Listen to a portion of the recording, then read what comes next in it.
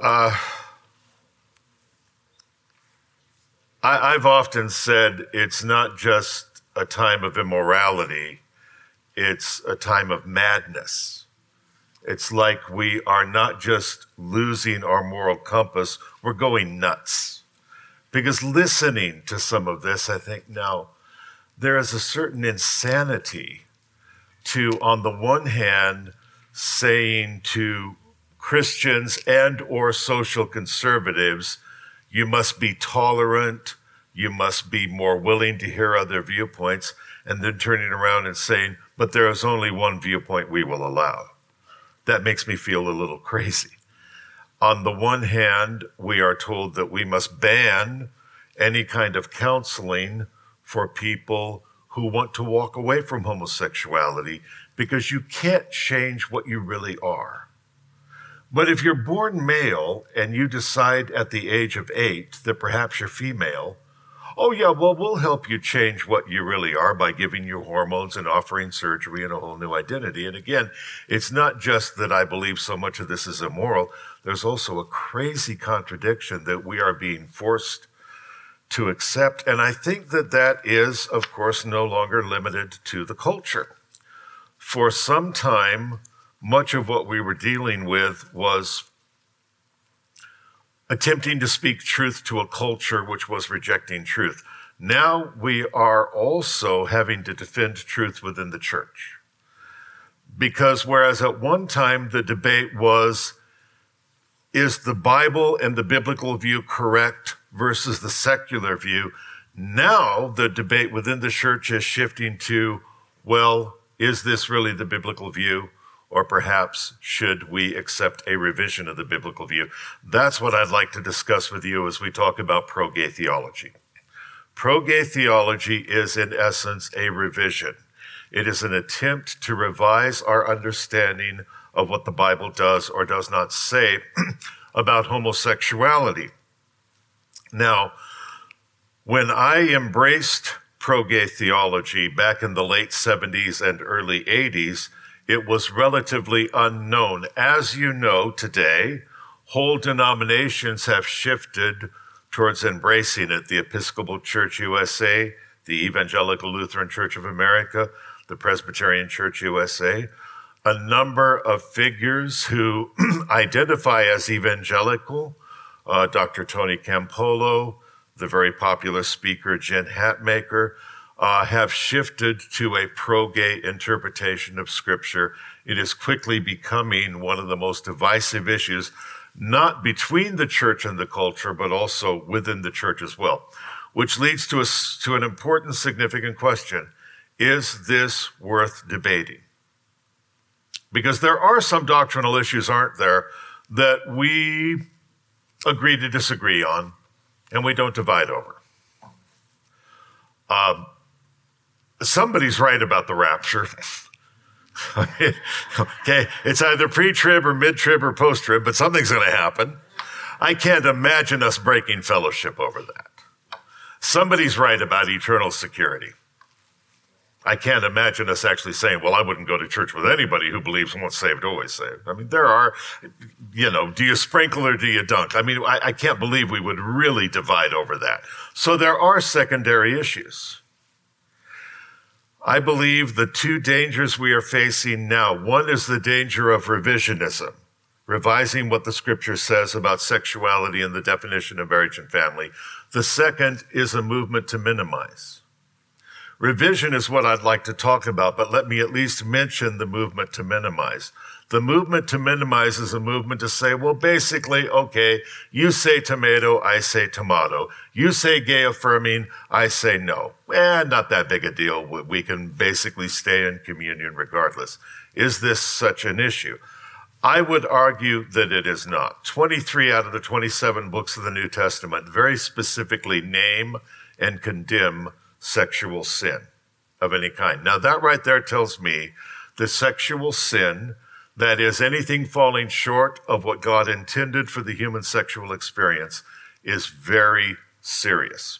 The first case of church discipline we know of in the book of Corinth, or Paul's letter to the Corinthians, occurred over sexual sin occurring within the church, and Paul's rebuke was more to the church at Corinth than to the individual when he said, "What is the matter with you people? You are tolerating in your congregation behavior that should never be tolerated." It's also true that the sexual union between man and woman, and this may be a most important point, has been afforded the highest honor. In the Old Testament, God's relationship with Israel is viewed as a marriage and a union. In the New Testament, the relationship between Christ and his church. Paul said that the marriage of the man and woman and the union between man and woman is a type of God's relationship to his people. That tells me that this has been afforded the honor of being a type of something sacred. And you don't mess with biblical types.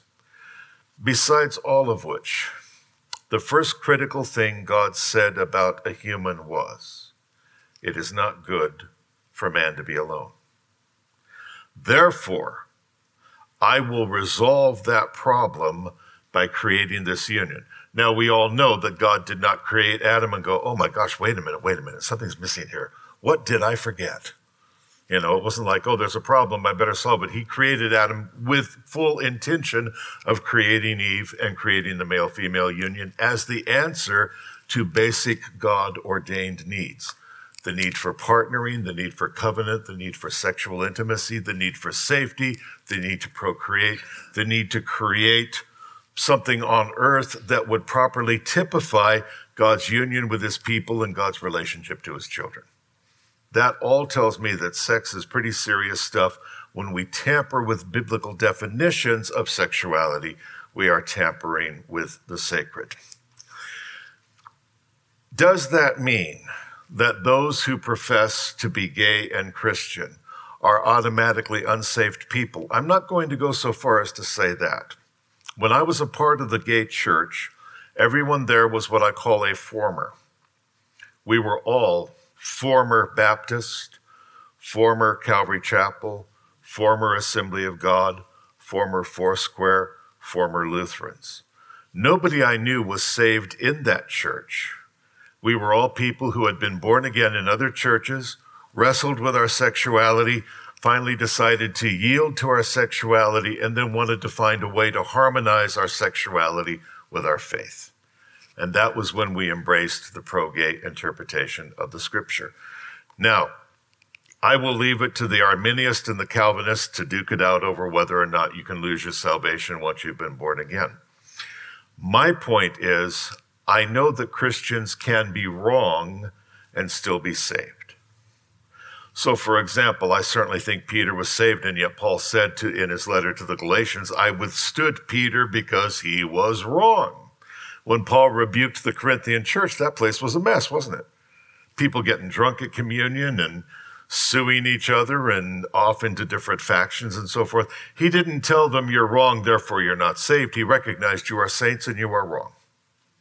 In fact, in the letters Jesus instructed John to write to the churches in the book of the Revelation, notice most all of the churches received a message saying something like this: "I know what is good about you.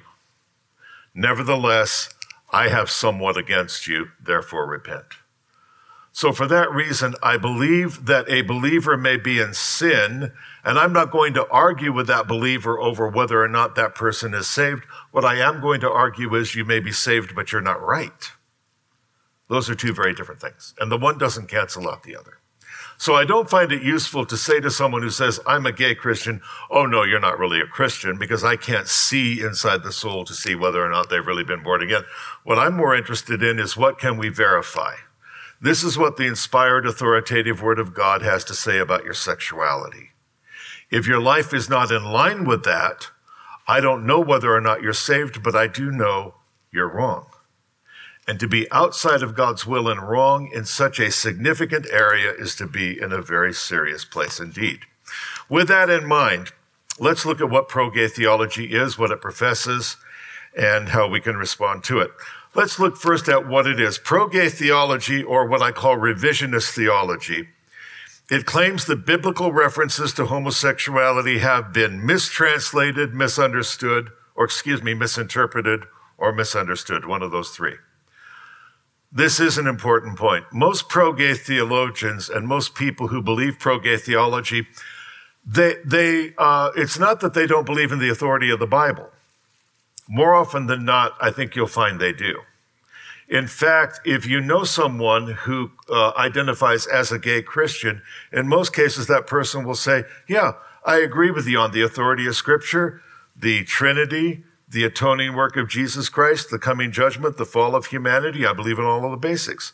It's on this issue, they say, we're getting the Bible wrong. In other words, pro-gay theology says there's nothing wrong with the Bible. It is divinely inspired. It is authoritative. However, we haven't been reading it properly. We either mistranslated it. We lost something between the Hebrew and the English, or the Greek and the English, or we are misinterpreting it, as people can do, or we have misunderstood it. Now that brings up the difference between exegesis and eisegesis. When we practice exegesis, we draw the meaning of the document from the document itself. What does this say? When I practice eisegesis, I impose onto the document what I want it to say. And really, people can do that with the Scripture. I mean, if you choke the Bible hard enough, I guess you can get it to say whatever you want. Cultists have done that. Over the centuries, racists have done that to legitimize slavery or racism in some form. My goodness, there were people who were active participants in the Holocaust during the Second World War who really believed there was biblical justification for persecuting and annihilating Jewish people. So if one has a pre-existing idea of what one hopes the Bible says, one can impose that idea onto the Bible and read it into the Bible. My conviction is that pro-gay theology is a classic case of eisegesis. I want the Bible to approve of what I'm doing, therefore I will read that into the Bible. Now, time prohibits getting into all of the different nuances and different arguments inherent in pro-gay theology. What I want to do this afternoon is just look at the 5 scripture verses that specifically name and condemn homosexuality. I want to look at how pro-gay theology reinterprets those verses, and I'd like to offer a response to that reinterpretation. If you'd like to pursue this in more detail, at the table I've got a card you can fill out. If you give me your name and email address, I'll send you a free ebook on answering pro-gay theology that takes this in much more detail. And so if that's a subject that interests you, just fill out one of those cards. I'll be glad to send that to you for free. For now, let's start with the prohibitive verses. I know if we're talking about the Bible and homosexuality properly, we should start in Genesis 1. We really should. And such a discussion would include the destruction of Sodom, of course. But since I want to just go with the prohibitive verses, let's start with Leviticus. Leviticus 18:22 and Leviticus 20:13. The first is prohibitive. Thou shalt not lie with a male as with a female. It's an abomination. The second, chapter 20, verse 13, is punitive. If a man lies with a man as with a woman, they have committed an abomination. Their blood shall be upon them. Now, in context, you remember Leviticus is essentially about separation. God called Israel out and said, you are going to be mine. I'm going to take you from bondage into a land that I will give you. You will be my separated, peculiar people. And a theme that often runs through Leviticus is, you shall distinguish. Very important. You shall distinguish between the unclean and the clean, between the immoral and the moral. There will be distinctions you will make, which the surrounding nations will not make.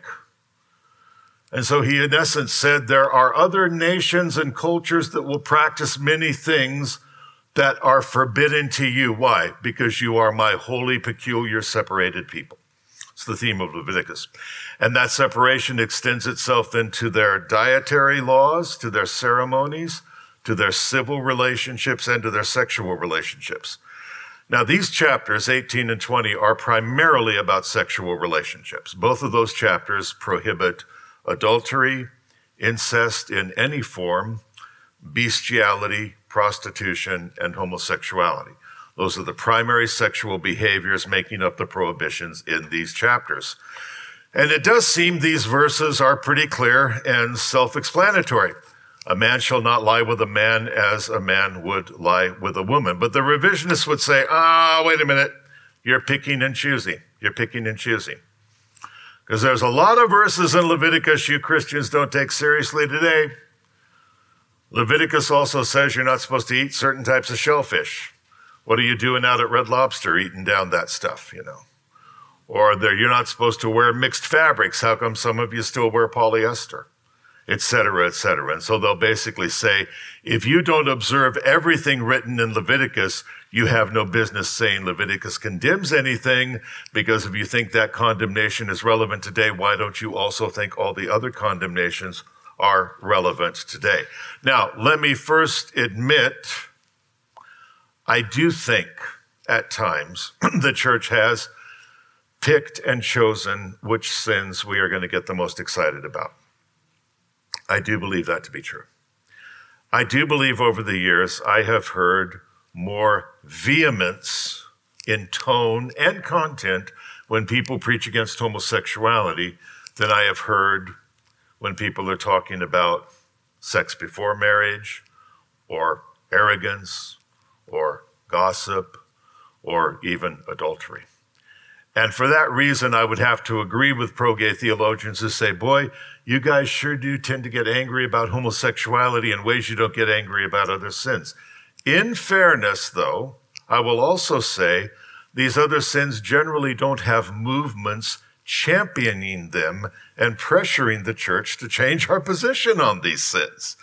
So for that reason, I think that probably explains some of the vehemence. But again, I will allow that there is some legitimacy to that argument. However, my first response would be the prohibitions here are repeated throughout Scripture. Now, there are some prohibitions in Leviticus that are self-evident in the fact that they are dietary or ceremonial. That is true.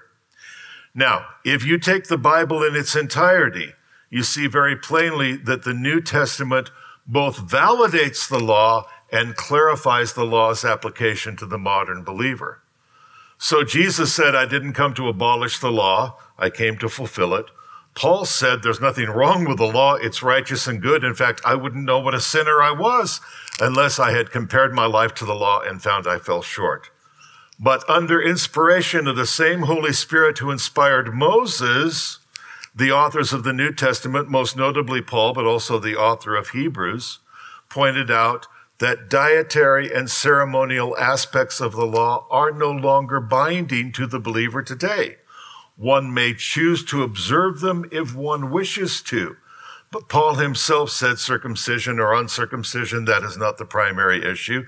He said that observing feast and dietary laws and calendars and so forth was no longer a primary issue. And the author of Hebrews made it clear that the offering of blood sacrifice is not a necessity because the one sacrifice of Christ is sufficient for all time. So if I take the Bible in its entirety, I'm not picking and choosing. Rather, I'm taking the Bible in its entirety and saying, yes, the law is good, and God himself has verified that there are aspects, both dietary and ceremonial, within the law which are no longer applicable to the believer today. Does that mean that none of the law applies to the believer today? Oh, no. Good grief, the commandment to love God is in the law. Thou shalt love the Lord thy God with all thy heart, mind, soul, body, and strength. Anybody really want to say that's no longer applicable? The commandment to love your neighbor, frequently quoted, by the way, by our revisionist friends, that's the law. I mean, that's where you find it. Thou shalt love thy neighbor as thyself. Anybody going to say that's not applicable? Of course not. Ditto for these chapters. Chapters 18 and 20 prohibit behaviors that are not only prohibited in Leviticus, but prohibited throughout all of Scripture. Therefore, in Leviticus 18 and Leviticus 20, you see adultery condemned as it is condemned throughout Scripture. You see prostitution condemned as it is condemned throughout Scripture. Incest condemned as it is condemned throughout Scripture. And by the way, nobody, not even the most liberal theologian, is saying because adultery and incest and prostitution are condemned in Leviticus, that condemnation no longer applies because it's the law. Nobody's using that tactic on those sins. Why would we use it on homosexuality? That also is condemned in Leviticus and throughout Scripture. And that raises an interesting point, which is my second response, and that is the practices in these chapters, 18 and 20. God said they defiled the land. That means they clearly were universal in their prohibition. So God was not saying the practice of homosexuality, prostitution, bestiality, and adultery are just practices condemned for the people of Israel.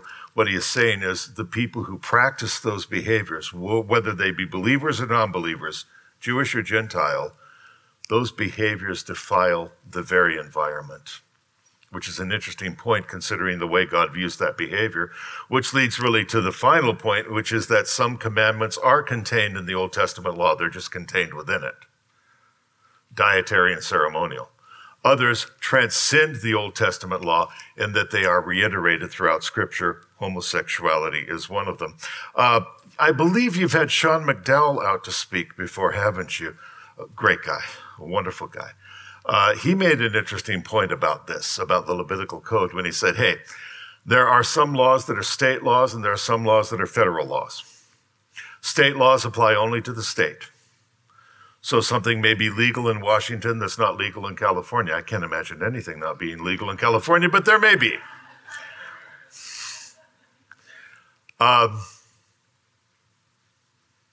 So if it's a state law, it's not applicable to all people.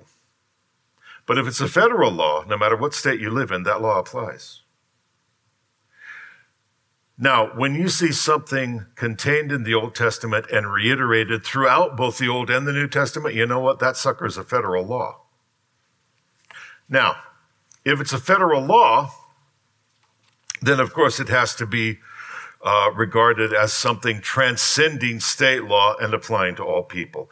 That is true of much that is contained in the Mosaic Law. It constitutes a federal law, not a state law, in that it is reiterated throughout all of Scripture. Now, that leads to an argument you will often hear. It's not a prohibitive verse, but let's go over it anyway, which is Jesus said nothing about homosexuality. Jesus said nothing about homosexuality. And that argument commonly implies that, hey, if Jesus himself did not say anything about it, obviously it doesn't matter to Jesus. And if it doesn't matter to Jesus, it doesn't matter to God. And if it doesn't matter to God, it shouldn't matter to us. A few responses to that. First of all, the Gospels are authoritative, absolutely, but they're not exhaustive. That is to say, the Gospels don't even pretend to have recorded everything Jesus said and did. In fact, John himself said in John 21:25, all the books ever written couldn't contain everything Jesus did. So clearly in the gospel accounts, the gospel writers were not camcorders following Jesus around, taking down every word he said and every detail of his life.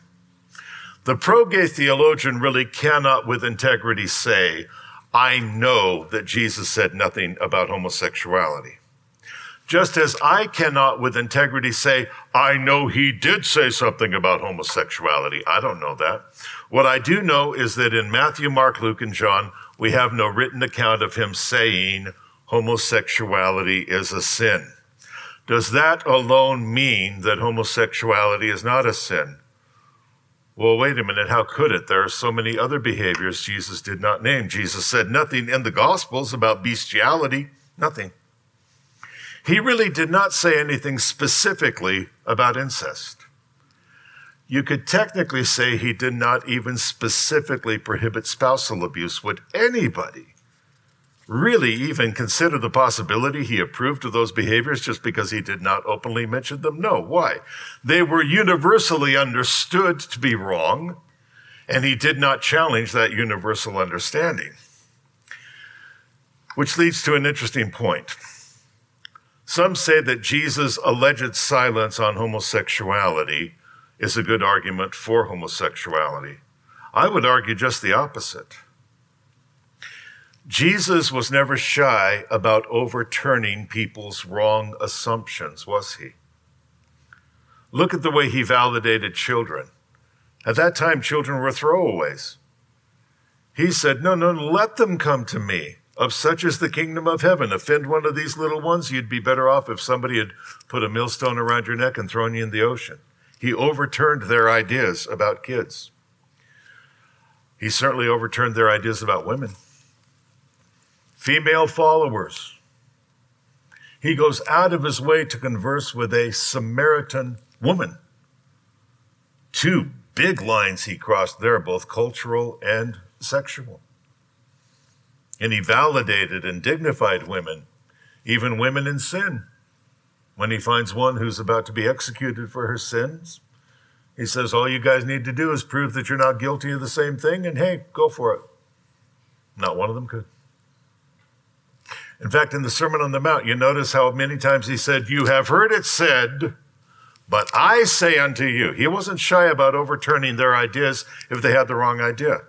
Now, nobody would argue when he was preaching to his largely Hebrew crowds that the vast majority of them, if not all of them, believed that homosexuality was a sin. That is inarguable. That was the common belief. If Jesus believed that homosexuality was legitimate, he, being God, would have to know that homosexual people would be seen as falling short of God's will for centuries and centuries and centuries. That was his perfect opportunity to say, you have heard it said, a man shall not lie with a man as with a woman. But I say unto you that a monogamous same-sex relationship can be blessed. That was the perfect chance to do it. And having done that, he would have prevented all these alleged centuries of alleged error. And of course, he did not do that. What did he do? Maybe that's the most important point. Response 3, he did affirm the nature of marriage. Matthew 19:4-5, the Pharisees and Sadducees are trying to catch him on a technicality about marriage, divorce, and remarriage. And he said, let's cut to the chase. Let's go to created intent. Know you not that from the beginning he created them male and female? For this cause a man will leave his father and mother, cleave to his wife, the two will be one flesh. What God has joined together, let no one set asunder. What did he just say? This is the standard. This is what God intended. That the marital sexual union be permanent. What God has joined together, let no one set asunder. That it be monogamous, the two will become one flesh. That it be independent, a man will leave his father and mother. And that it be heterosexual. Know you not, he created them male and female. Thereby, he said, this is what the Creator intended, and anything falling short of that is by definition a sin. Be it sex before marriage, adultery, prostitution, any form of fornication, or homosexuality. Now, if he has said this is the standard, then he has also clearly, by intellectual implication, said anything short of this is not the standard. So you're driving down the freeway, and the sign says speed limit 65 miles per hour. That's pretty clear, isn't it? 2 miles later, do you need a sign saying, don't go 75 because the speed limit is 65? No. Why? Because it already said, this is the limit. You wouldn't need to go 3 miles later and see a sign saying, don't go 85. Why? Because the sign clearly said, this is the standard. Anything over that is a crime. Jesus said, this is the standard. Anything short of this is a sin. I would argue that Jesus, although in the Gospels did not say anything specifically about homosexuality, did indeed say something very specific about what he intended the human sexual experience to be. And anything falling short of that is by definition a sin. Let's go to Paul in the New Testament then. Let's look at Romans, 1 Corinthians, and 1 Timothy. Let's begin with Romans 1:26-27. A brief description of homosexuality. By the way, this is the only description of lesbianism we find in the Bible. God gave them unto vile affections. Even the women did leave the natural use of the man. The men left the natural use of the woman. Men with men working what is unseemly, receiving in themselves due compensation. Okay, you've read Romans. You know that Paul's goal here is not to go off on a tirade against lesbian and gay people. That's not what he's doing here. Romans is a brilliant legal argument by which Paul opens by saying, I'm not ashamed of the gospel of Jesus Christ. It's the power of God unto salvation to everyone who believes, both Jew and Greek. And then he goes on to explain why both Jew and Greek need the gospel. So he starts with the non-believers, the Gentile population, basically. And he says of that population, they have the capacity to know that there is a God. They have willingly said, I choose not to accept that. And as a result, because the creation is now worshiping itself rather than the creator, everything is topsy-turvy. Even their women did abandon the natural use of men, and women turn towards women and men turn towards men. And then he goes off on a long list of many other sins, both sexual and non-sexual. But the point he's making is humanity has been turned on its head because the Gentile world is not acknowledging the Creator. Then in chapter 2, he says to his Jewish readers, don't get comfortable. Just because you acknowledge a Creator and have the law of God, if you're not keeping it, you're no better than the Gentiles. By the time you get to about chapter 4 and 5, you're like, I give up. And that's the idea, of course. And that's when he introduces the need we all have for salvation. It is interesting, though, that he uses homosexuality as a primary symptom of humanity's fallen state. That is significant because it's almost as if he's going back to the book of Genesis and saying, God created humanity. Humanity was meant to worship God. God created the male-female union as an answer to human need and for procreation. Now, Paul is saying everything is such a mess that the creation, humanity, is no longer worshiping God, but worshiping itself. So even the most foundational of all relationships, the sexual relationship, has now been turned on its head. So that is a primary way of saying homosexuality is symptomatic of fallen nature. Now, some pro-gay theologians and revisionists would argue, no. These people Paul describes, they're not gay. They're not lesbian. Not really. Because they abandoned the natural use of the opposite sex. That means these must have been heterosexuals engaging in homosexual relationships. And therefore, what is the sin they committed? This is very important. The sin they committed was they did not do what was natural to them. Now, if you think about the implications of that, they are pretty broad. Now, the pro-gay theologian is saying it is a sin not to be true to yourself. You must do what comes naturally to you. Well, good grief. Can you imagine what this culture would be like if all of us did what came naturally to us? And even as a Christian, I got to say, now I praise God for so much of what he has done in my life. So many changes he has made. But good grief, this sucker is still quite a work in progress, absolutely. And while on the one hand, I praise God for changes he's made in some parts of my life, my temper is still being worked on. And at this age, I have to admit, with embarrassment, somebody cuts me off on the freeway, it would feel so natural to me to, wave to them. I don't ever do that. I do not do that. That's what Christian bumper stickers are for. No, I really wouldn't. I would never do that, but I would be less than honest if I didn't admit that sometimes I sure feel like greeting them in a certain way. And that's absolutely wrong. And it's absolutely natural to Joe Dallas. Now, let me be completely ridiculous for a moment instead of just moderately ridiculous.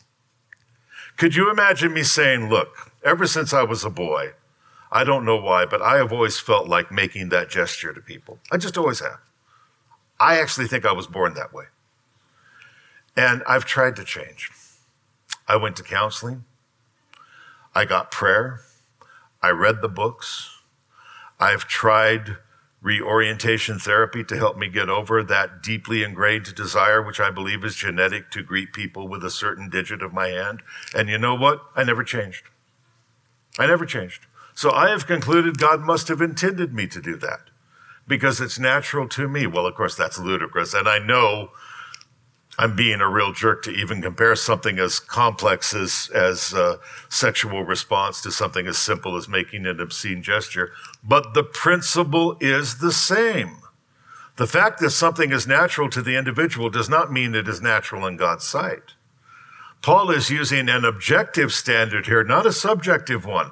Pro-gay theology seeks to subjectify what is objective and say, well, this is condemned because it was not natural to them, rather than recognizing, no. There is a natural standard ordained by God, and it may contradict what we feel is natural to us, but the Bible doesn't speak all that well of what seems natural to the individual, which is why Paul said the carnal or the natural mind, it doesn't even receive the things of God. And that is true. That is true. Besides which, I would argue these men and women, these men in particular, burned in lust for each other, which is not what heterosexuals do if they are experimenting with homosexuality. That does happen, but they're not deeply attracted to each other as these people are. And most important, there are no contingencies in this chapter. In other words, a contingency would be, thou shalt not unless. That's a contingency. Well, when it comes to sexual morality in the Bible, there are never contingencies. There is never a thou shalt not commit adultery unless you really love the other woman. Thou shalt not hire a prostitute unless there's nothing else available. Thou shalt not commit incest unless you really love each other. No. There are no contingencies applied to any other sexual sins, and there are no contingencies applied to homosexuality saying, thou shalt not lie with someone of the same sex, unless, of course, it's a deeply committed relationship. No. Does that mean that there is no such thing as homosexual love, that no homosexual relationships are deeply committed? Of course not. No. Gosh, I've known lesbian and gay couples that are very committed to each other, love each other very deeply. I would even say, in the interest of being honest, I've known lesbian and gay relationships that were a lot healthier than some heterosexual relationships I've known. That's not the point. The question is, does love legitimize a relationship? No, it does not. My wife loves me. I wouldn't believe her if she said, oh, Joseph, you are forever everything I want you to be. You're so manly, you're so studly, you're so wonderful, you're so brilliant. No, I am not. There are younger men, much better looking, in much better shape, much more interesting, much more intelligent, who make a lot more money and do something normal for a living, by the way. Might be a breath of fresh air for her. Is she going to be legitimized if she says, Joseph, sorry, but I have fallen in love with this other guy? We have real love. I've never loved you the way I love him. He and I have something you and I never had. I feel like I have met my soulmate. Could that legitimize her leaving me? No, really doesn't. You know, my favorite actor of all time is Spencer Tracy. I love his movies. And it is common knowledge that he had a very long-term relationship with the actress Katharine Hepburn. They made a lot of movies together, and they also had a very, very deeply committed relationship. And he was married, not to Katharine Hepburn. It was adultery. Their relationship lasted about 30, almost 40 years. They loved each other very deeply.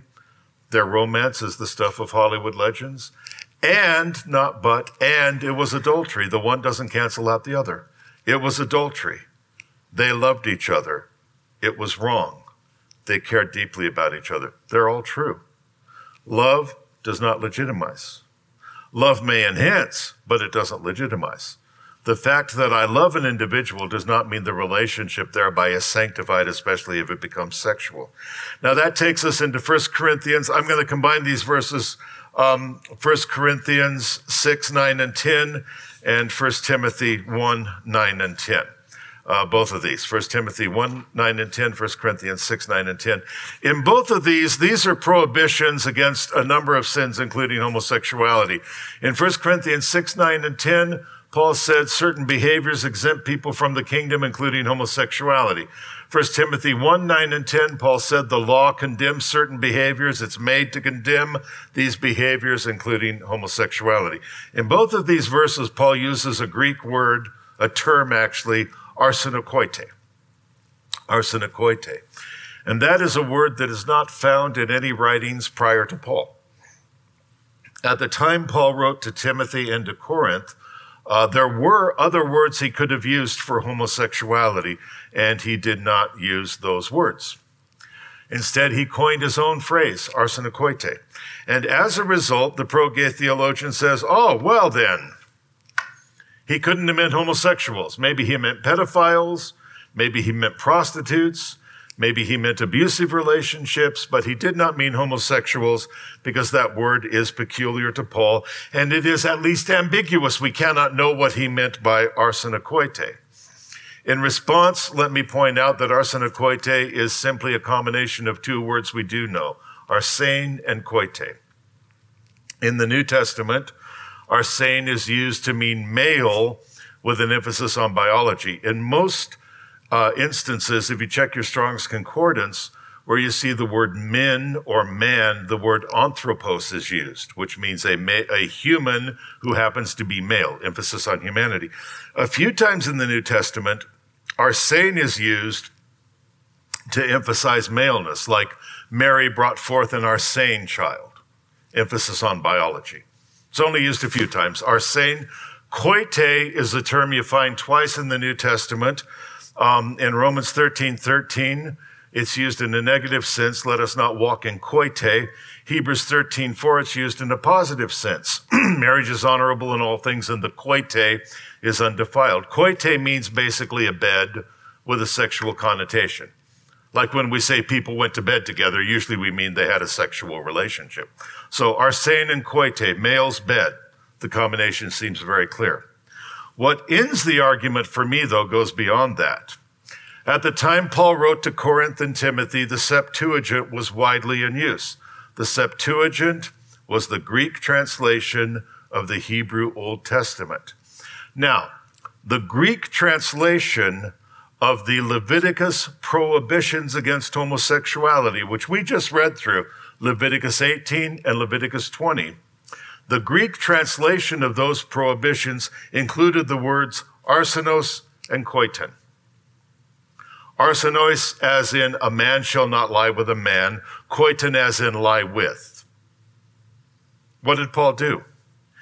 He took wording from the interpretation of the Hebrew Old Testament, which his readers would be very familiar with, and he coined a phrase based on the terms already used to condemn homosexuality. There was nothing ambiguous about that.